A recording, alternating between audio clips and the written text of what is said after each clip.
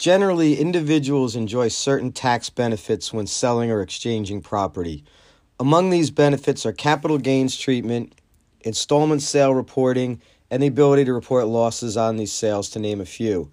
The tax law has significant modifications to these general rules when the sales or exchanges are deemed to be between related parties. I will now highlight some of these modifications so that you can avoid accidentally falling into one of these traps.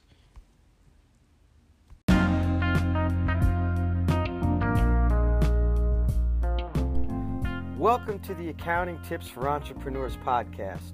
My name is Jeff Skolnick, and I am a CPA with 35 years of experience working with small business owners, entrepreneurs, and network marketers on how to make their business more successful by understanding how taxes can work in their favor and not hurt their business.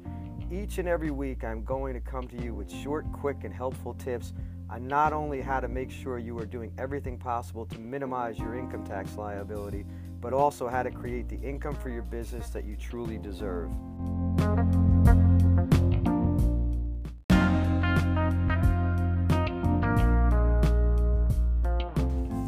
As I mentioned in the opening, individuals, when selling or exchanging property, generally enjoy certain tax benefits, and the three biggest ones are capital gains treatment, installment sale reporting, and the ability to report losses on these sales. But when the parties are deemed to be related, there are modifications to these rules, and I want to let you know what these are so you don't fall into some of these traps. So the first thing to keep in mind is that the definition of a related party is different depending on which situation we are discussing. For example, a sale between related parties that would otherwise be considered a capital gain, which, if it's considered long-term capital gain, has preferential income tax rates, may be taxed as ordinary income. This occurs if the property is considered to be depreciable property in the hands of the buyer, even if it's not depreciable property in the hands of the seller. So in my example, I will use a rental property. Let's say we have a building with an original cost of $500,000. The building has $100,000 of accumulated depreciation and a fair market value of $700,000. Let's further assume the building has been held for more than 1 year, qualifying it for long-term capital gain status. And when the sale takes place, the gain is calculated by taking the sales price of $700,000 less the basis of the property of $400,000. The $400,000 is calculated by taking the original cost of $500,000 and reducing it by $100,000 of accumulated depreciation. So again, if we take the $700,000, we subtract the basis of $400,000, and we arrive at a gain of $300,000. Ordinarily, the maximum tax rate on the first $100,000, which is considered a recapture of that depreciation, is 25%. Again, this gain will be attributed to the depreciation that had previously been taken. The remaining $200,000 of gain would be considered long-term capital gain, taxed at a maximum of 20%. Please also keep in mind that capital gains are considered investment income and may be subject to an additional 3.8% tax depending on your income. Now, if the sale is deemed to have taken place between related parties, then the entire $300,000 gain would be taxed at ordinary income tax rates rather than long-term capital gains rates or the 25% rate on depreciation recapture. Now, ordinary rates may be as high as 37%. Since this is such a dramatic difference in tax treatment, it is important that we know who is considered a related party for this type of transaction. And although I don't like to do too much in code, I like to keep everything in English. Sometimes we have to go there. And this is governed by Internal Revenue Code Section 1239. And the code section defines related parties as follows. 1, a person and all entities which are controlled entities with respect to such person. And I'm going to explain what that means in a minute. The second situation is a taxpayer and any trust in which the taxpayer or his or her spouse is a beneficiary, unless such beneficiary's interest is less than 5%. So if you and any trust that either yourself or your spouse is a beneficiary, unless you or your spouse is less than a 5% beneficiary, that would be considered a related party transaction. And in most cases, an executor of an estate and a beneficiary of such estate. And again, I think that's fairly straightforward. But let me go to number one, which is where we're going to have most of our issues. And again, that says a person and all entities which are controlled entities with respect to such person. So what's a controlled entity? Controlled entities are generally a corporation, partnership, or LLC owned 50% or more by an individual or his or her spouse, siblings, parents, lineal ancestors, and lineal descendants. Now, while I know this is very technical, keep in mind any corporation, LLC, or partnership owned 50% or more by you and or your family that I just defined can trigger this situation. Also keep in mind this rule does not apply to individuals. So if two individuals sell or exchange property, the rule will not apply even if the two individuals are related family members, and therefore capital gain treatment is allowed. Now, second trap that I want to mention are losses considered non-deductible. Now, when property is sold or exchanged between related parties, no loss is allowed on the transaction.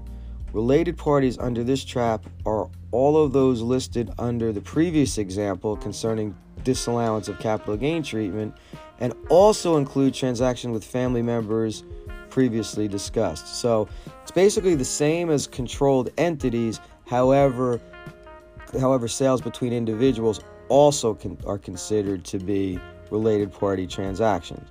So the tax treatment to the buyer upon the sale of the property is also a little tricky, as they may benefit from the loss disallowed. This is really best explained by providing the example used by the IRS in their publication 544. So I'm going to give you an example. Your brother sold stock to you for $7,600. His cost basis was $10,000. His loss of $2,400 was not deductible because you're a related party. You later sell the same stock to an unrelated party for $10,500.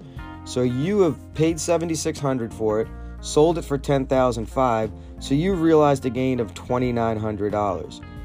Your recognized gain, though, is only $500. The gain that is more than a $2,400 loss not allowed to your brother. So in other words, your brother was not allowed the $2,400 loss when he sold the property with a $10,000 cost basis to you for $7,600.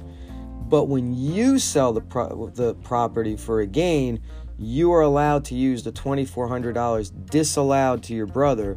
So again, that $2,900 gain that you had is reduced by the $2,400 loss that he couldn't take, and therefore you only have a $500 gain. Okay, now I'm going to give you another example, or the other example from the publication. Assume the same facts that we just went over, except that you sell the stock for $6,900 instead of $10,500. Your recognized loss is only $700. You paid $7,600 and you sold it for $6,900. You cannot deduct the loss not allowed to your brother.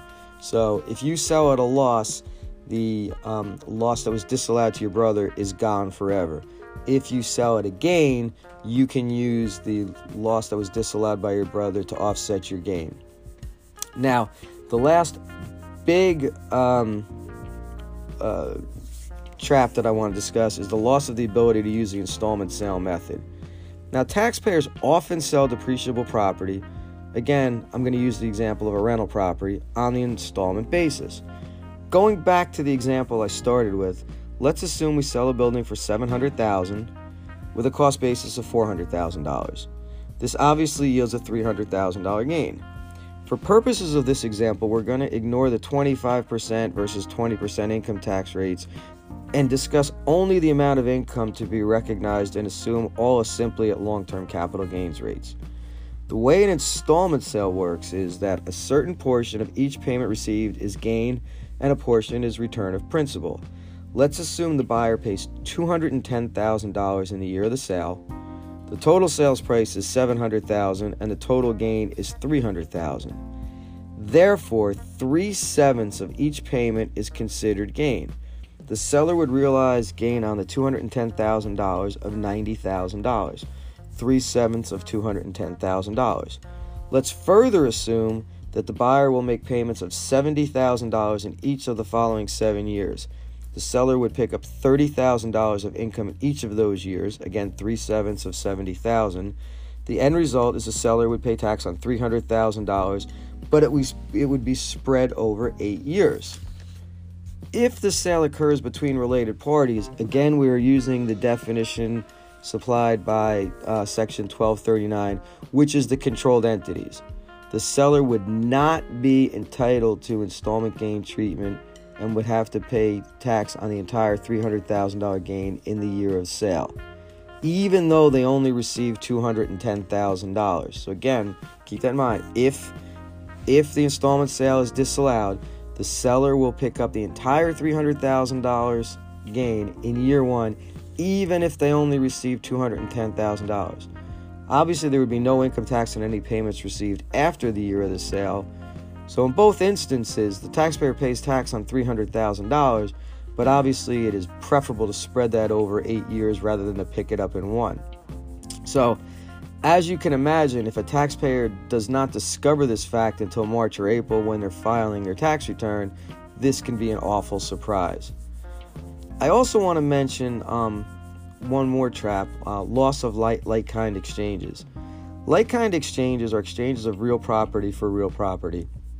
Once again, I will start with the general rule that in such an exchange, no gain or loss is recognized, and the property received has the same tax basis as the property given up.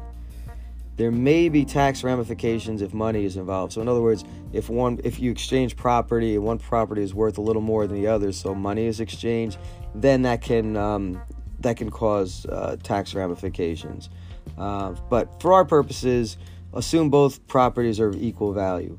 If the two parties are deemed related, again, this time using the same rules as the disallowance trap, meaning that you bring individuals into it as well as controlled entities, the non-recognition treatment will be disallowed if the related party disposes of the property within 2 years of the transaction. So in other words, if you do a like-kind exchange with a related party, and again, there will be no recognition of gain or loss at that point, if that related party sells or disposes of that property within 2 years of the original transaction, it will become a taxable event, and you'll have to obviously deal with the tax consequences of that.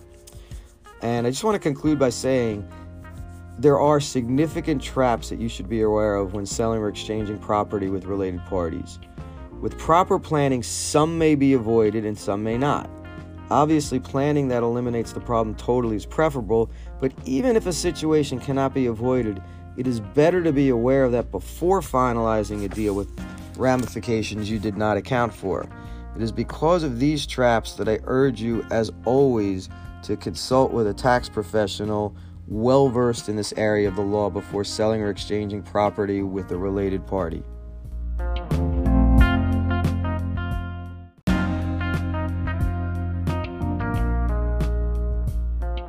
Thanks again for listening to the Accounting Tips for Entrepreneurs podcast. If you could please head over to Apple Podcasts, iTunes, or Spotify and leave me a 5-star rating and write a review. Also, please connect with me on social media. If there are any tax or accounting related topics you would like me to cover, please don't hesitate to reach out and let me know. If you are that small business owner or entrepreneur that really wants to learn more about how to minimize your tax liability and maximize your income, just head over to www.jeffcpaworld.com and I'll see you over there. Have a great day.